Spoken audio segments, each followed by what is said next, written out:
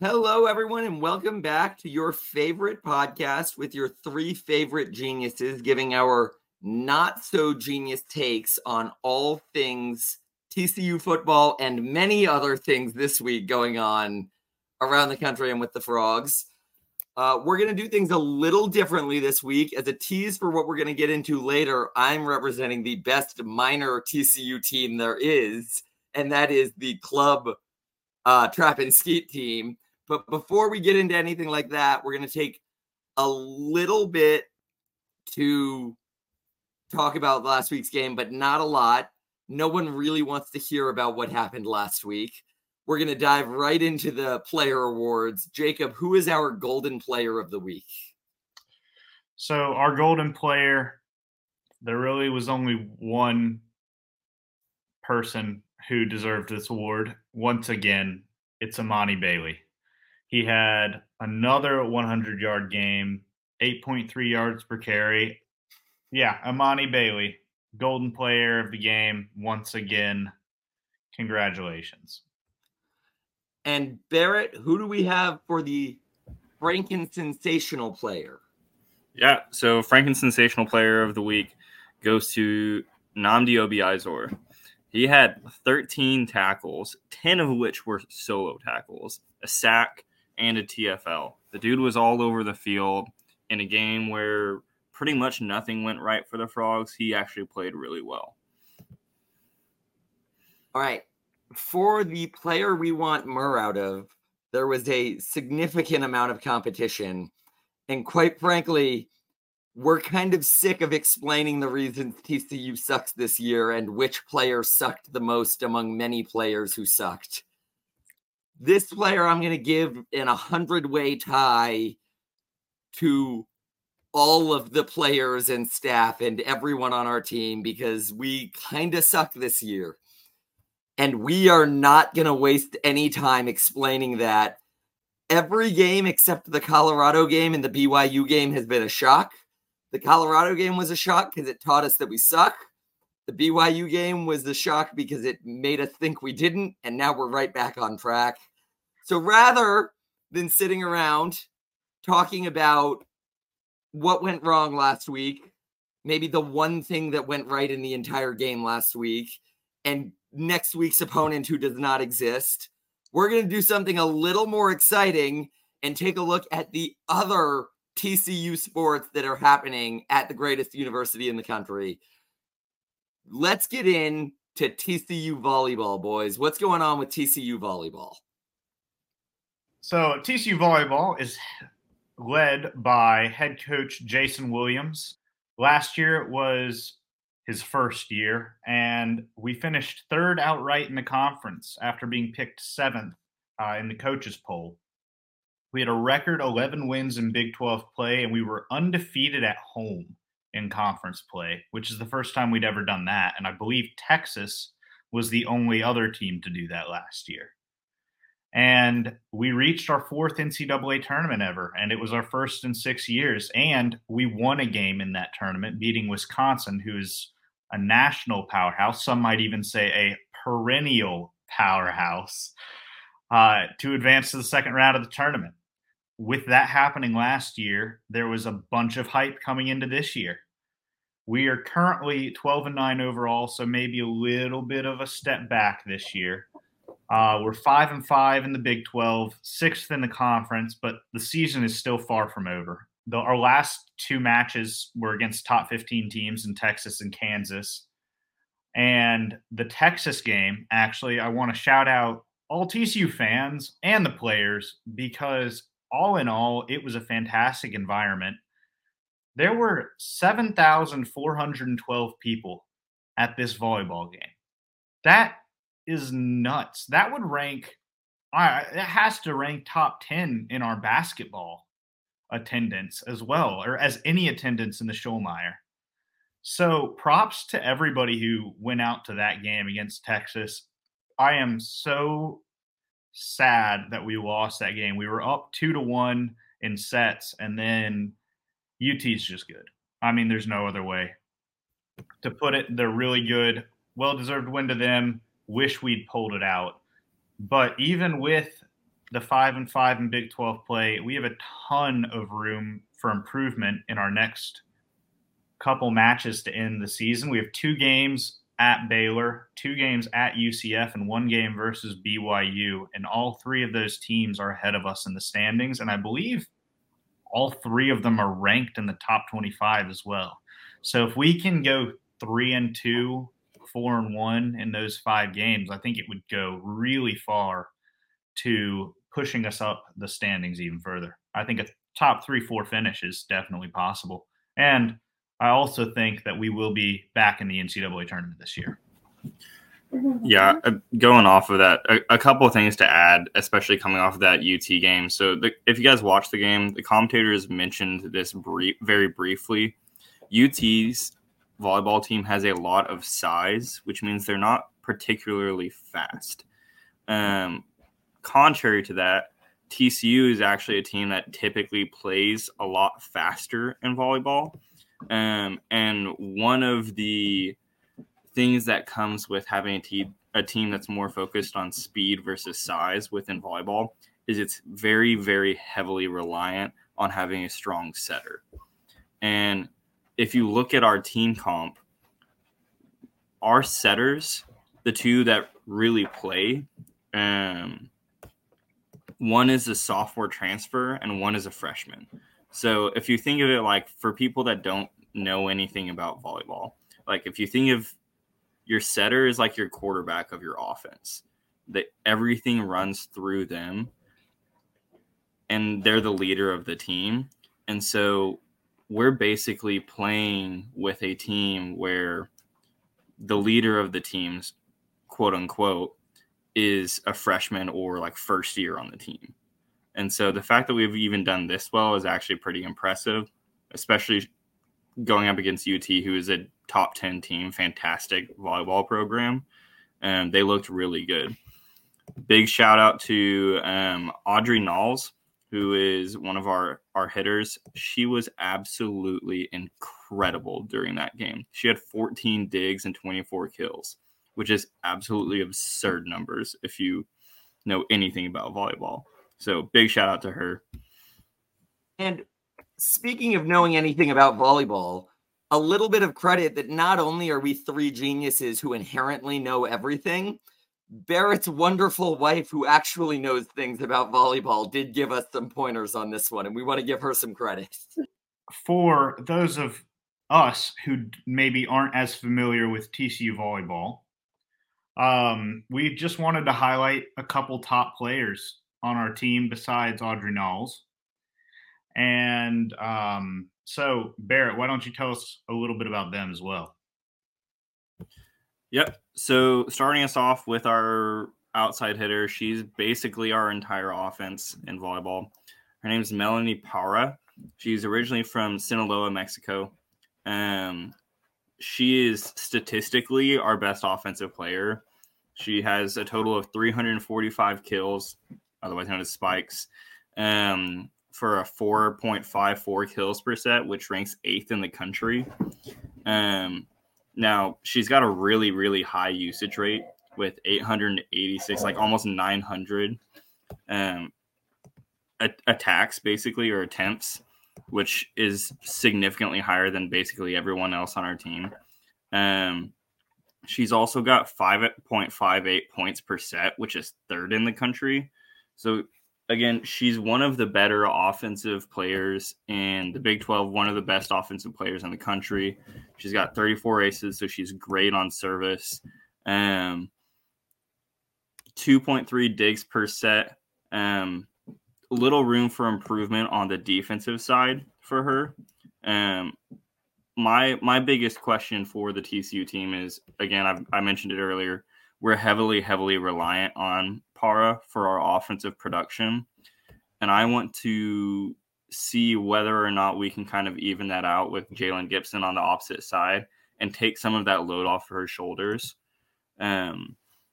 She was not necessarily like amazing in the UT game, especially being a transfer from UT. Knowing their system, you would have expected her to have a better performance than she did. That being said, she was still really good, but expect a lot out of her throughout this entire season. Kind of moving on to the defensive side of volleyball, I would say, starting middle blocker, we kind of have a 1A, 1B in the middle. And we have a 6'3" sophomore, Sarah Sylvester, is a starter. She has 10 solo blocks, 94 assisted blocks. She's averaging 1.35 blocks per set, which is 23rd in the country. Brianna Green is our kind of 1B middle blocker. She's averaging 1.28, which is 42nd in the country. So we have a really, really dominant 1-2 punch for defense at the net with our middle blockers that kind of make up for the, I guess, lack of defense from Para at times.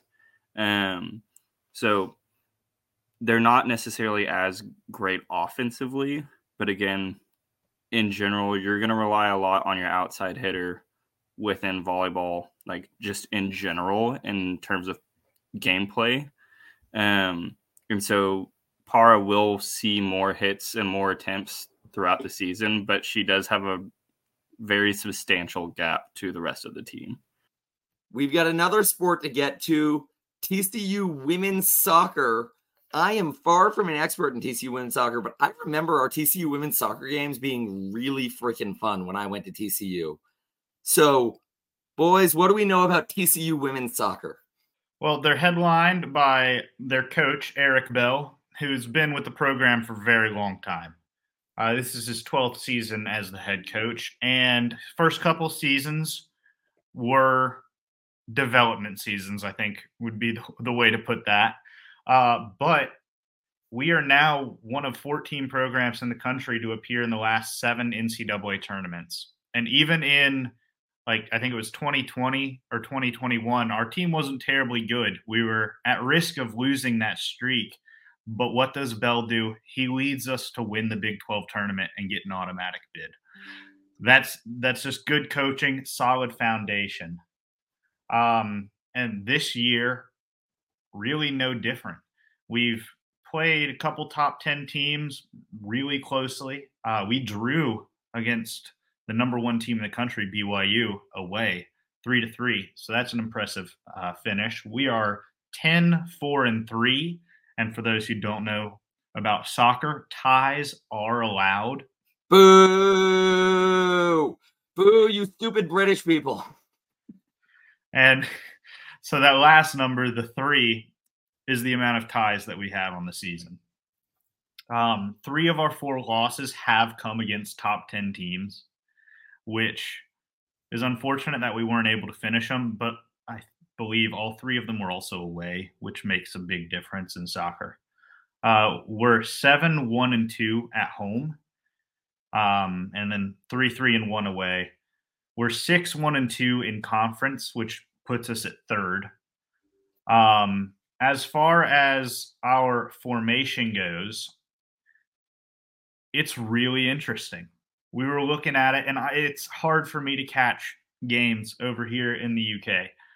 But just looking at box scores, and I tried to catch a little bit of a replay of a game on ESPN leading up to this. But we have a 4-3-3 base set for our formation. So if you think of it like football, to where our goal that our goalie is at is kind of the line of scrimmage. We have 4 defenders in front of the goal in a line. And then we have 3 midfielders in front of them, and then 3 forwards attacking the other goal.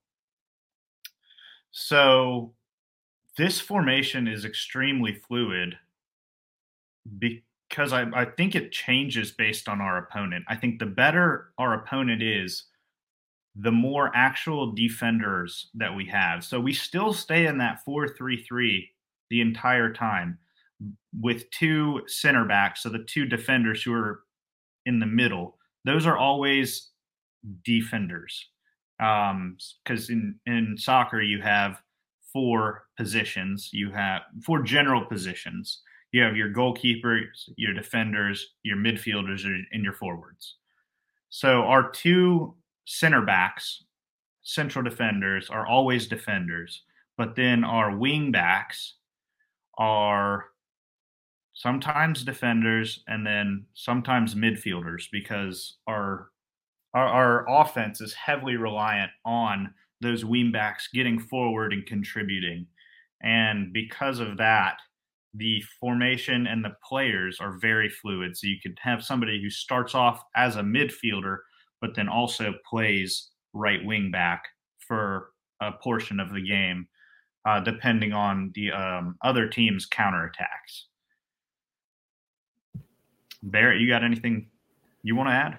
Yeah, kind of going off of that, like with our wing backs sitting so far forward a lot of the times, basically what that translates into is our team typically having a high line and sitting high and pressing the opposing offense very aggressively. Because we sit so high, if we don't press immediately, and there's a lot of space behind our defensive back line for speedy forwards to get in and get a one-on-one against the goalie. So you'll typically see like the TCU offense when we have possession of the ball. It's very, very fluid across the midfield with those wingbacks pressed up, playing almost like a forward winger, and basically like the two wings on the like attacking forward positions pressing inside and creating runs into the box. And so like with this system, and we'll talk about some of the key players, Gracie Bryan is like probably the most important player on the team. She's kind of like our attacking midfielder. She has 7 goals, 3 game winners, 2 assists, 41 shots, 15 of which were on goal. Whenever TCU is running the offense through the center of the field, she is almost always touching the ball at some point in the forward attack. With all of that space behind the defense that comes from the press, it's a good thing that we do have a good keeper in Lauren Kellett. She's a senior from Texas, and she only has 14 goals against, which is less than a goal per game average. So if you can have less than a goal per game against average, that's a very good thing in soccer. She has 45 saves on the season for a 76.3 save percentage. And with this, we kind of just wanted to highlight 1 to 2 people from every position group who our fans who might not have made it to a game should know. If you guys don't follow soccer at all or follow it very mildly, Manuel Neuer is like one of the best goalkeepers in the world, or has been for the past few years. He's a German goalkeeper for Bayern Munich.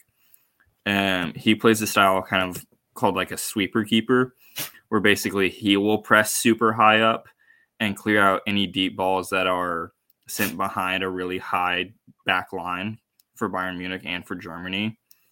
That's basically what TCU's keeper does a lot of the time. She will play really high up, and she'll step out of the goalie box a lot of times to clear some deep through balls that are put into space. And for those of you watching who keep hearing this word keeper, that's British for goalie. Yes. So we've highlighted Gracie Bryan and we've highlighted Lauren Kellett. But Barrett, who are some other players that TCU fans should know going forward to the Big 12 tournament and the NCAA tournament? Yeah, going forward, a couple of forwards to note. Seven Castaigne, she's a sophomore from Draper, Utah. She's got 7 goals. And AJ Hennessy, another sophomore from California, has 4 goals and 4 assists. They run off of Gracie Bryan in the midfield. Bryan creates a lot of goal-scoring opportunities for this TCU offense. Hennessy obviously does as well with the 4 assists. And then kind of to round it all out, We talked about the back line and how important those two back defenders are. Grace Coppinger is really our key defenseman for TCU. She's the one who holds down the fort while everyone else takes off moving forward. Yeah, a couple things. One on Hennessy. She has 21 total shots this year, 13 of which are on goal. To have 4 goals from 21 shots is an awesome percentage. And on Coppinger, she, I think, is basically the one defender who stays on the field at all times. You can tell that she has Eric Bell's trust. She's played 90 minutes game after game after game. So an extremely important player to our team. All right. Do we have anything else on soccer? No. All right. With that, we are going to lead in. TCU tennis is a great sport. Jacob took me to my first actual tennis match I went to a year or two ago for TCU. It's a blast, and we are good for putting a solid pro out every couple of years pretty comfortably. So what do we know about TCU tennis, boys? Well, I can kind of take the lead on this one. But I know a whole lot of nothing. Yeah, I actually got the chance to go up and see one of our players play up in Birmingham this past weekend. Jake Fearnley. He's a senior TCU, but he is taking the fall off of school so that he can play in professional tournaments, because with professional tennis, it's on a ranking system, and you basically get points based on how many matches you play and how many matches you win. So in order to move up in the rankings, you have to play matches, and you can't really play matches if you're taking classes. So Jake is taking the fall off. He actually won this tournament up in Birmingham, which put him up to around 800 in the world for singles, which is crazy in my opinion, to be the 800th best person in the world at something. There are a lot of people in the world, so just that's awesome. And he actually won the tournament for doubles as well, so that bumped him up to around 260th in the world for doubles. And if you guys remember back or even know of Wimbledon, Jake actually played in the main draw of Wimbledon this year, and he won, I believe, 2 matches at Wimbledon. But Jake is going to play in Glasgow this week in another tournament, and I think he has 1 or 2 more here in the UK before heading back to school to start prepping for the indoor season. But right now at TCU is the ITA Texas Regionals Tournament, which is an individual tournament. College tennis is a team sport, and we'll probably get into that a little bit closer towards the season. But in this tournament, we actually have a guy in the finals playing tomorrow, or I guess today, because it's Tuesday when people are going to be listening to it. But Pedro Vives beat Baylor's #1 player in 3 sets. He beat Texas's #2 player, and just because it's Texas's #2 doesn't mean he's not as good. This guy was ranked like 16th in the country. So he beat Texas's #2, beat Baylor's #1, and he's playing Texas's #3 in the finals of this regional. But because he made the finals, he is now advancing to the ITA National Championships. So that, I think, is in 2 weeks or so. We would have had another player in the semifinals today, but unfortunately, Jack Pennington twisted his ankle on match point. He was destroying Texas's #4 player, and he had a match point, rolled his ankle, and really couldn't do much after that. He couldn't move terribly well. But he didn't withdraw from the match, which you can do.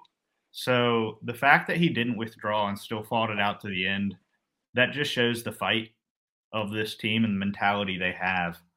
And Jack is actually our most accomplished player this fall in college tennis, at least. He made the round of 16 at the All-American tournament, which he had to withdraw because of illness. So who knows? He very well could have made it even further in that tournament. Also want to shout out 2 doubles teams in this tournament, the Texas Regionals. Pedro Vives, again, is playing with Sebastian Gorsny. They are a top 15 doubles pairing in the country, and they're playing against Louis Maxted and Duncan Chan, who are the 38th ranked doubles pairing in the country, and they're playing each other in the finals. It's an all TCU doubles finals matchup, and both of those teams have now made the ITA national tournaments. Overall, we have a bunch of freshmen this year. This was kind of a big turnover year for TCU tennis. We had Luke Fomba and Xander Zhang last year, who'd been with the team forever. They were star players for us. Fomba played the 3, and Zhang played the 4. Fomba sometimes played the 2. He and Jack kind of switched back and forth last year. But because both of those guys graduated, we need people to slot into those key positions. And I think from everything I've seen this year, Pedro has stepped it up. His improvement is through the roof. I think he's won like 4 professional tournaments as well over the summer. Like the improvement from him is just absolutely crazy. If he wins the regionals, that would be huge for TCU, huge confidence booster for him. And his confidence already has to be sky high. So just having that if we can have 4 solid players, we'll beat most teams in the country. And with Jake Fearnley, Jack Pennington, Pedro Vives, and Sebastian Gorsny, I think we have those 4. And then we also have Louis Maxted. We got the freshmen coming in. We have a couple other returners. We have a really deep team. It's a young team. But Duncan Chan, Maxted's partner for the doubles, was actually the 75th ranked junior player in the world before coming to TCU, which kind of means that he probably could have gone pro instead of going to school. Like if you're that good in the juniors, you have a chance at making the pro circuit right away and making a living off of it. We have a really deep tennis team. I love college tennis. I watch every single match. I write a little bit about them on the TCU sports boards on 24/7 Sports. I tweet about them all the time. College tennis is maybe my favorite season of the year. And I'm really looking forward to the spring because we've won back-to-back indoor national titles, and we made the Final Four of the outdoor tournament last year, hoping that we can make it back-to-back national titles and maybe add one outdoor title as well. So I've got one more thing to add to all this tennis talk. It's my one nugget of goodness in tennis. And for anyone who's like me and doesn't keep up with the TCU tennis, unlike Jacob, I have a question for Jacob. So we talked about Jake Fearnley. He's the number 7 player in the country right now. He's our number 1, right? He's our best player. Which pro does he most remind you of? That's a really tough question.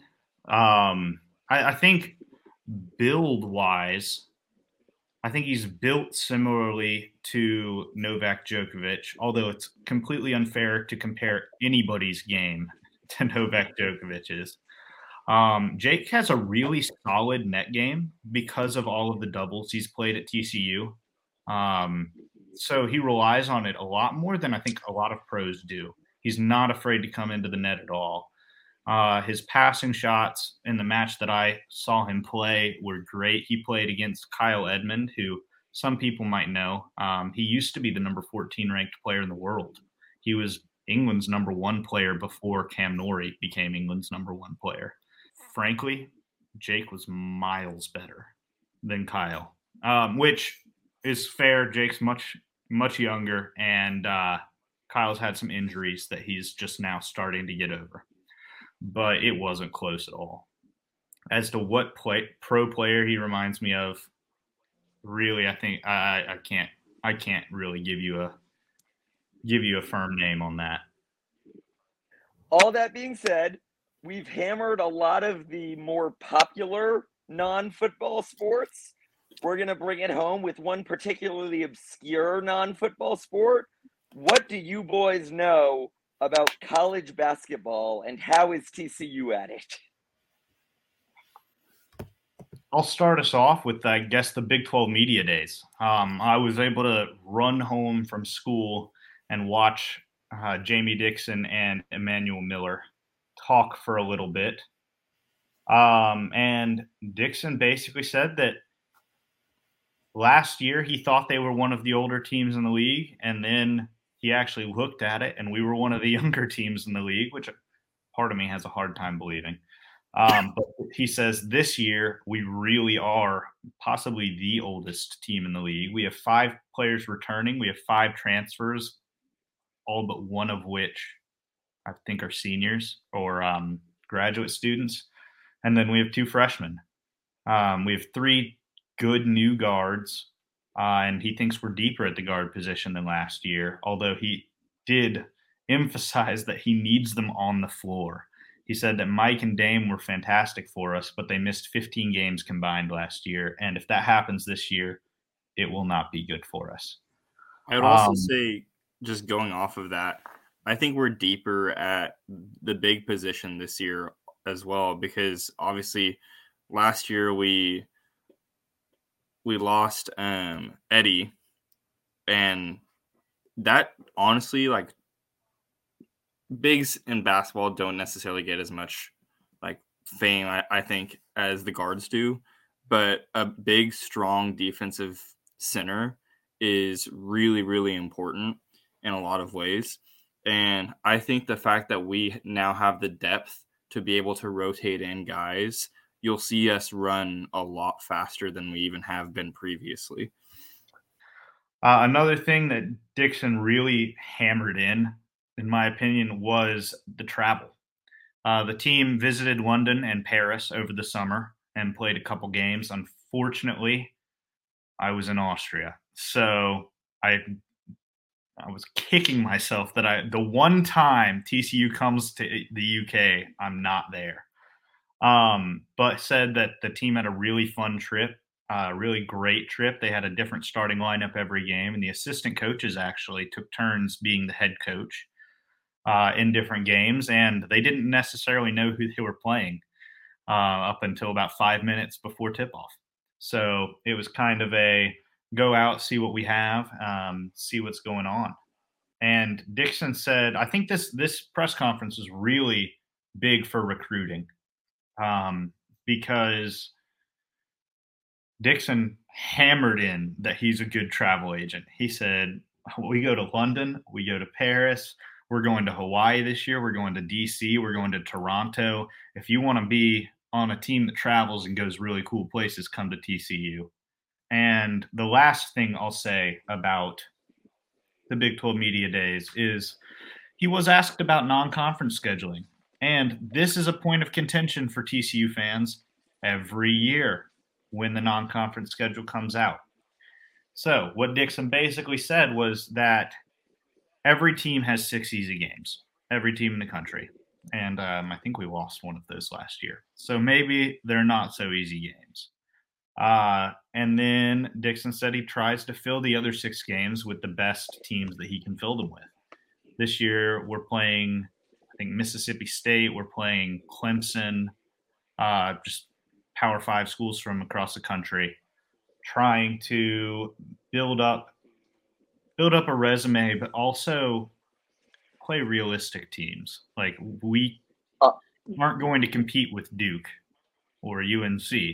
And for what it's worth, with these in mind, you said we're playing Mississippi State. We lost to Mississippi State last year, correct? Okay. So yeah. That's when we complain about these games. Mississippi State's a team that beat us.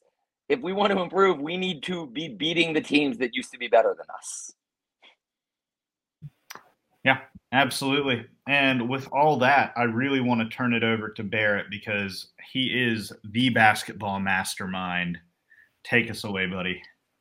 Yeah, so to get into Jamie Dixon's system here, TCU basically plays a system that is predicated on pace.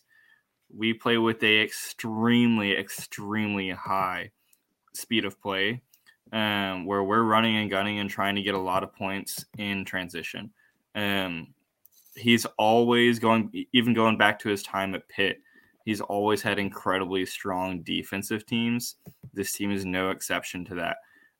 We have a lot of size in terms of weight, I would say, on the inside with our bigs and with our forwards. Our guards, Jameer Nelson coming in, he's going to slide right in and take over that Mike Miles role. He will have the keys to the offense, and I expect him to be our key player for this year. I anticipate the Frogs to dominate teams on the boards, both offense and defensive boards.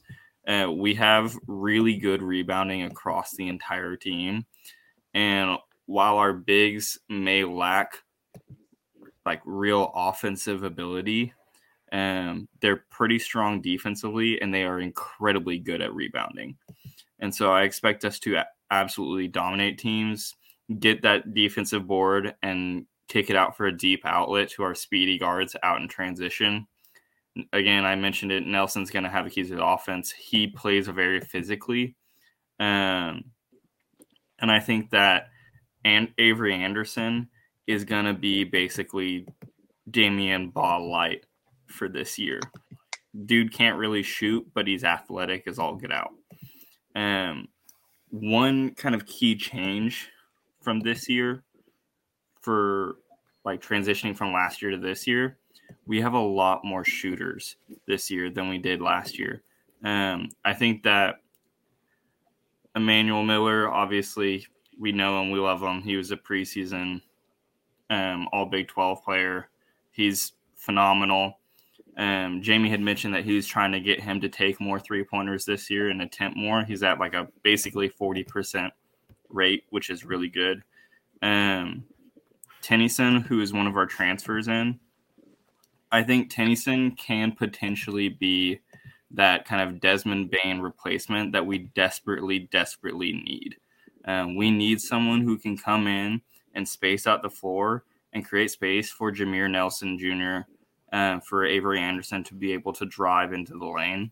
And Tennyson does exactly that. He shot 40% from three last year. He's an 89% free throw shooter. So he's got a really good stroke and really good form.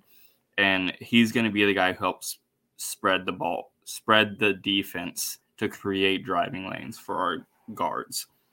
Moving on to another guy who was here from last season, last season was a little bit hindered by injury, Micah Peavy. He's going to be moving to more of a guard style role instead of a forward. So he'll have a much larger offensive role. I don't necessarily expect him to have like a huge boost in offensive numbers, maybe slightly more efficient. He's still our number one perimeter defender. He's still going to be the guy who you throw him on whoever and lock them down for an entire game. And he is one of the keys to our defense. I will say that I think Jameer Nelson Jr. is actually an underrated perimeter defender as well. He's averaged 2.4 steals per game last year. Granted, that was against like not amazing competition coming over from Delaware, but I think he's actually like sneaky good on defense. We will have an incredibly strong defensive team. Now, that being said, we've talked a lot about our defense and about how I think our defense will be very good, similar to what Jamie Dixon's teams have been in the past. I will be the first to say Jamie Dixon runs a motion offense in like a half-court offensive scheme, which I personally do not like motion offenses. I think they turn into stagnant offenses because it's very reliant on your offensive players making the motion themselves. And a lot of the times, like, and granted, if you follow basketball at all, like the Golden State Warriors, when they were absolutely just dominating everyone, ran a motion offense. However, they had one of the best, or like three of the best offensive players of all time playing on that team. And so you're comparing like a very, very, very unique situation with a lot of strong offensive players playing on the Golden State Warriors to a situation like TCU where maybe you have one or two great offensive players, but motion offense is predicated on playmaking, decision-making, your players making the effort to be able to move within the offense. And if they are not doing that, if they're staying stagnant, the offense is stagnant. And so I will say that while I think there's more potential for TCU to be better on the offensive end this year than they have been previously, I think it's still going to be like our kind of Achilles heel is that half-court offense. And that's why we work so hard to run in space and run in transition to be able to get our points before the defense can get set.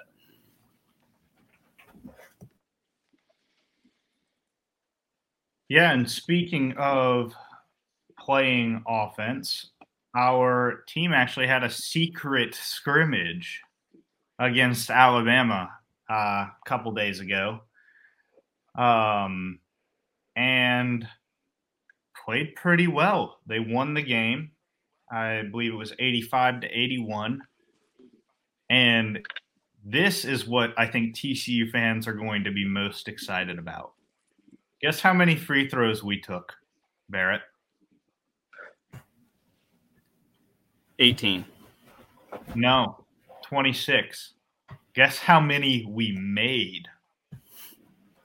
I'm salivating with you about to give us this stat. I don't know what this is. I'm terrified, but I'm so excited. Please say more than 20. We made 22 out of the 26 free throws. No way! Guys, we just won March Madness. Yeah, if we can make, what would that be? That would be like 86-ish%.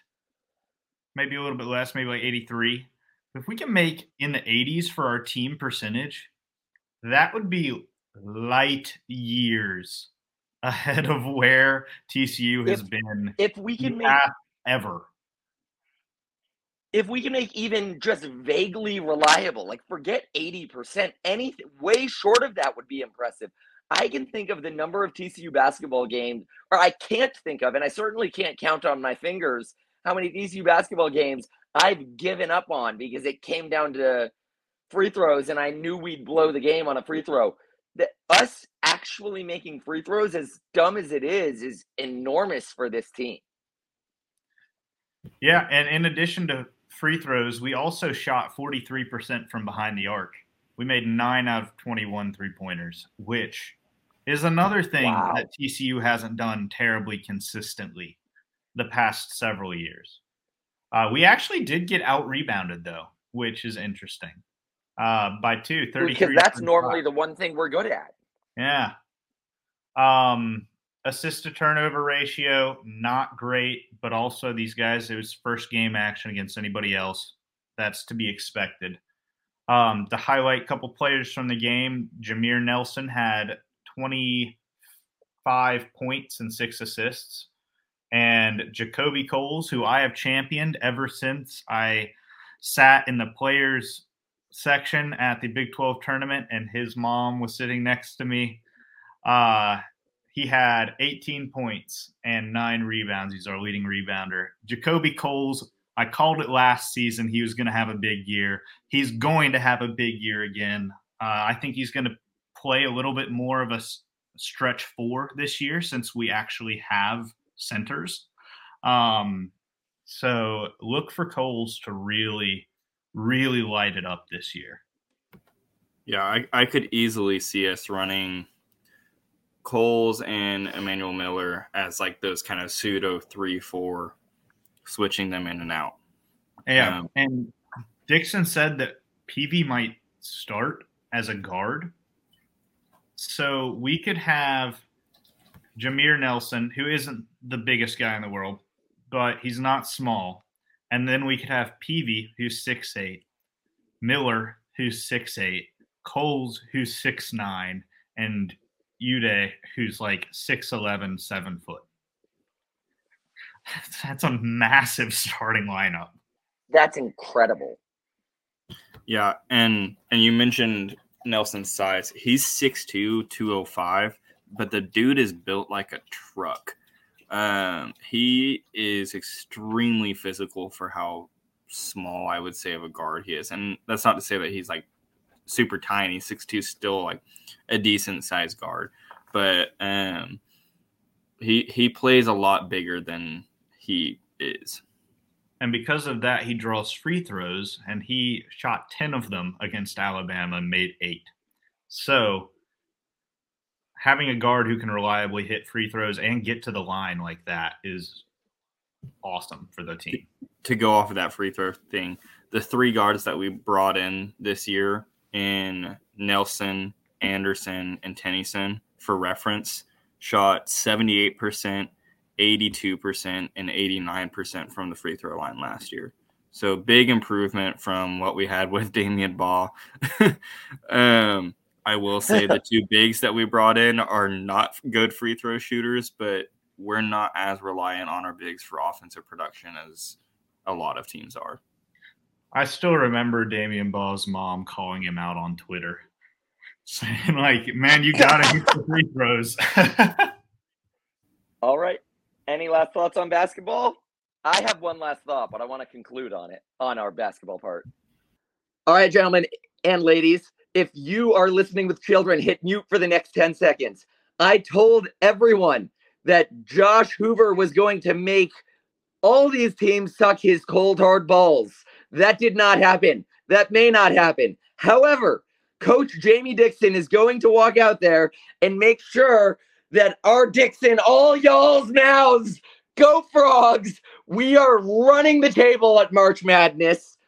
And with that being said, we're going to veer off all of these basketball games and tennis games and volleyball games and soccer games and everything. And we made some picks last week. I have no idea what anyone's doing in the standings because my computer slightly exploded. That being said, we've got some games this week. We do not have to pick against or for TCU. Thank God. And we're going to get right into it.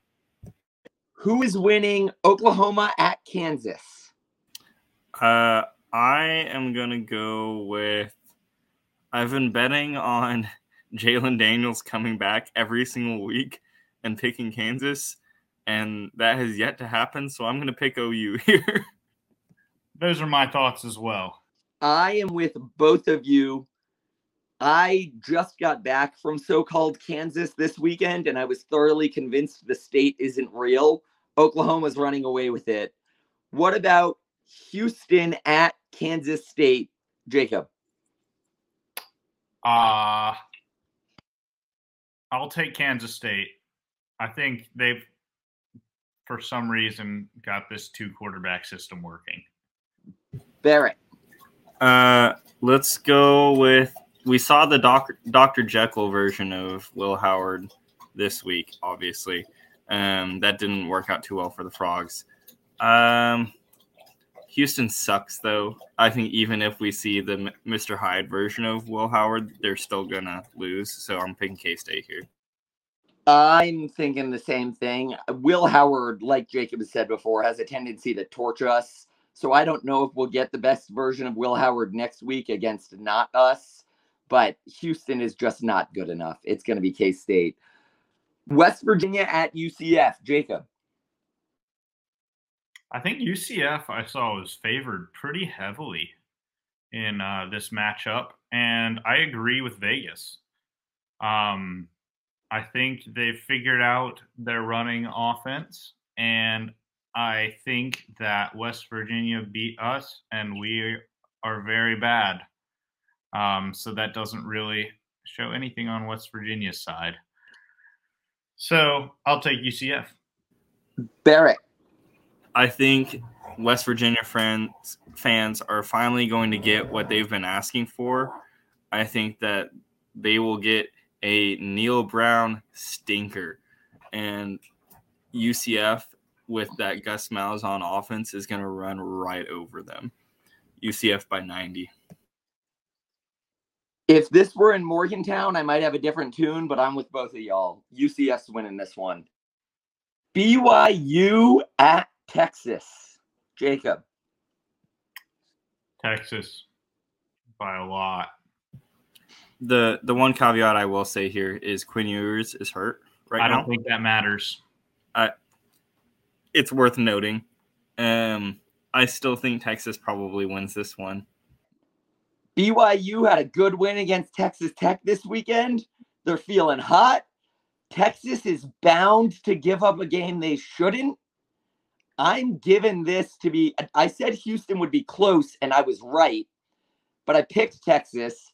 This time, I don't just think it's going to be a tight game. I think it's going to be tight, and BYU, for no reason at all, beats Texas.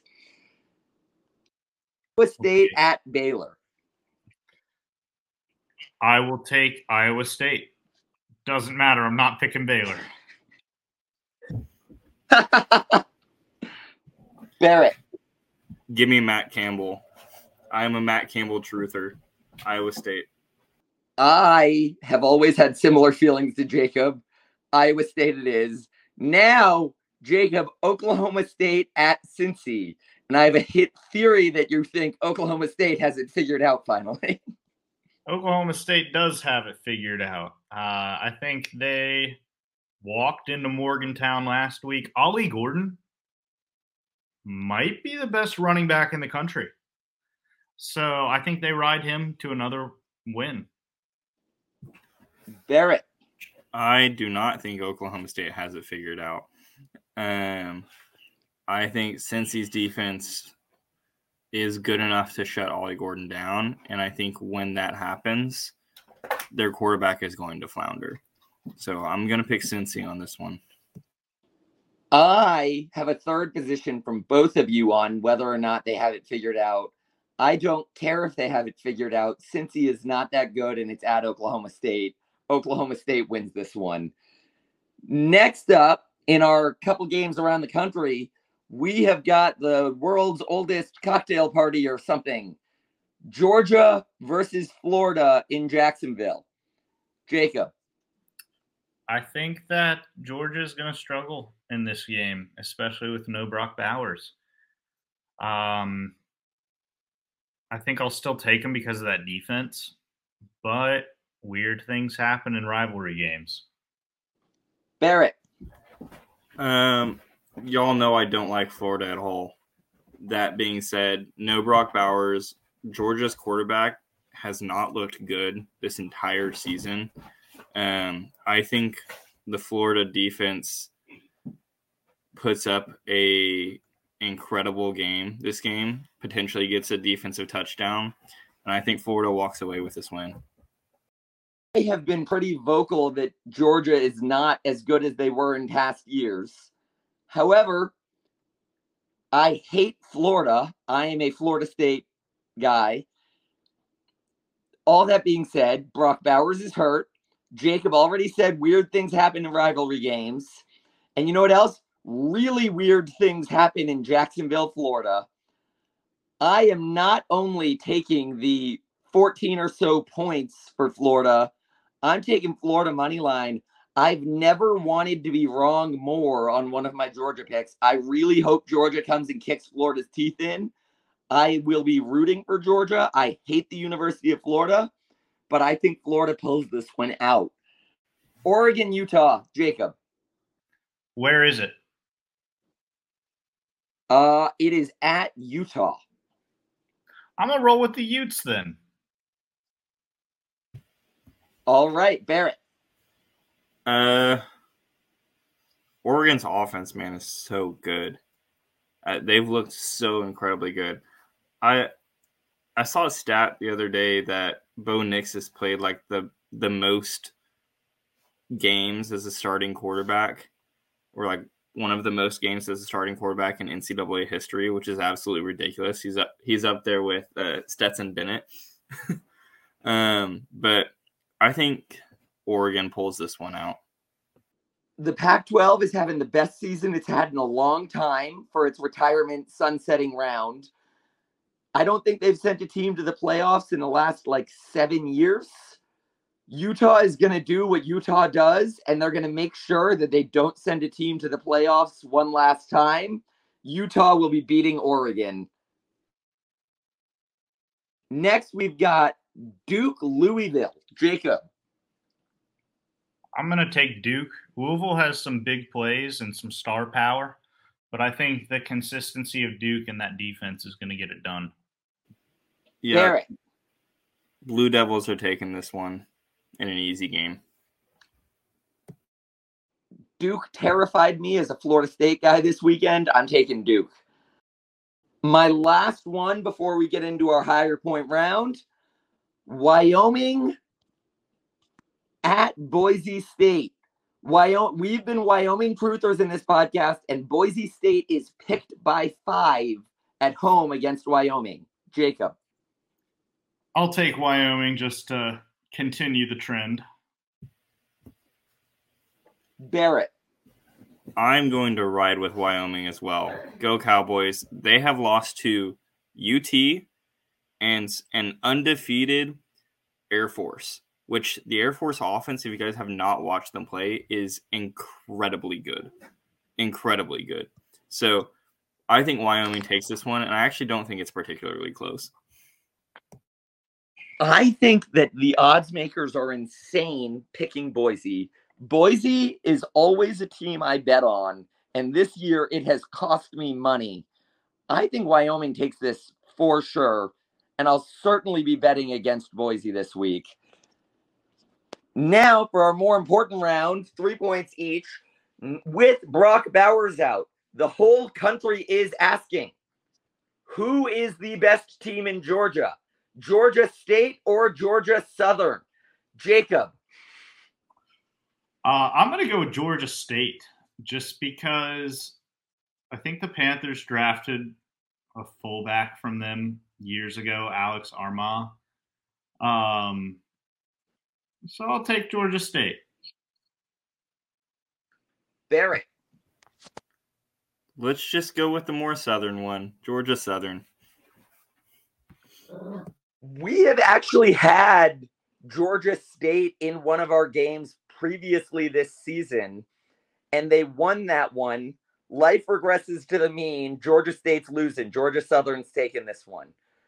Next game, we have Ohio Dominican at Findlay or Findlay. I'm not quite sure how it's pronounced. I'm pretty sure it's an acronym and or short for something. But all the ESPN app gave me was Findlay. So Ohio Dominican at Findlay. Jacob.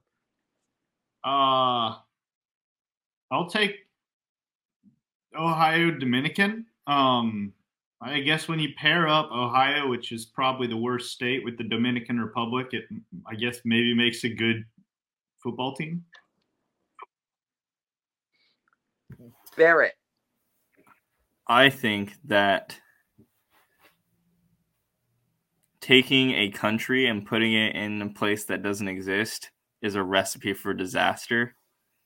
I'm going to take Findlay Prep, the high school or whatever, that produces a bunch of good basketball players. All right. Jacob was on to something criticizing Ohio. Barrett was on to something criticizing Ohio. However, Ohio Dominican is definitely a school run by Dominican Friars, and I always bet on my fellow Catholic boys. Ohio Dominican it is. Last in this round, we have a Lyon Call, according to the ESPN app, which I think is Lyon College, Lyon College, at Hilbert College. So Lyon College at Hilbert College. Jacob. I'll go with the Lions. Barrett. Hilbert College all the way, only because they have a hilariously weird and funny name. I wanted to go with the Lions, but I have a lot of friends at Hillsdale, which I assume is a cousin of Hilbert. And for that reason, I'm going with Hilbert College. Last but not least, our mystery game. As always, XL has picked for me. I am team 1, Jacob. Who won it last week? Last week, team 2 won. Okay. Oh, that's a first. I'm going to go with team 1. Barrett. I said I would ride with team 1 until they lost. They lost, so switching it over to team 2 now. All right, so this week, Barrett is alone on team 2. There's a lot to be said of that. All that being said, we've got a lot of good football coming up. I can't share my bets because I can't look at 2 screens at once right now with my computer being as finicky as it is. I definitely have Florida money line. I definitely have Wyoming money line, and I definitely have Utah money line. I have a couple others, and if you want to find them, follow at TCU's 3 Wise Men on Twitter, where you'll find both Jacob's and my bets the days that the games occur. Otherwise, thank you all for listening to your 3 favorite geniuses' takes on all things TCU football and all things TCU anything but football and other interesting things around the country. Have a great one. See y'all next week, and go Frogs. They're playing basketball all around the world. To the beach, y'all. Let's go. All around the world. Y'all know this is so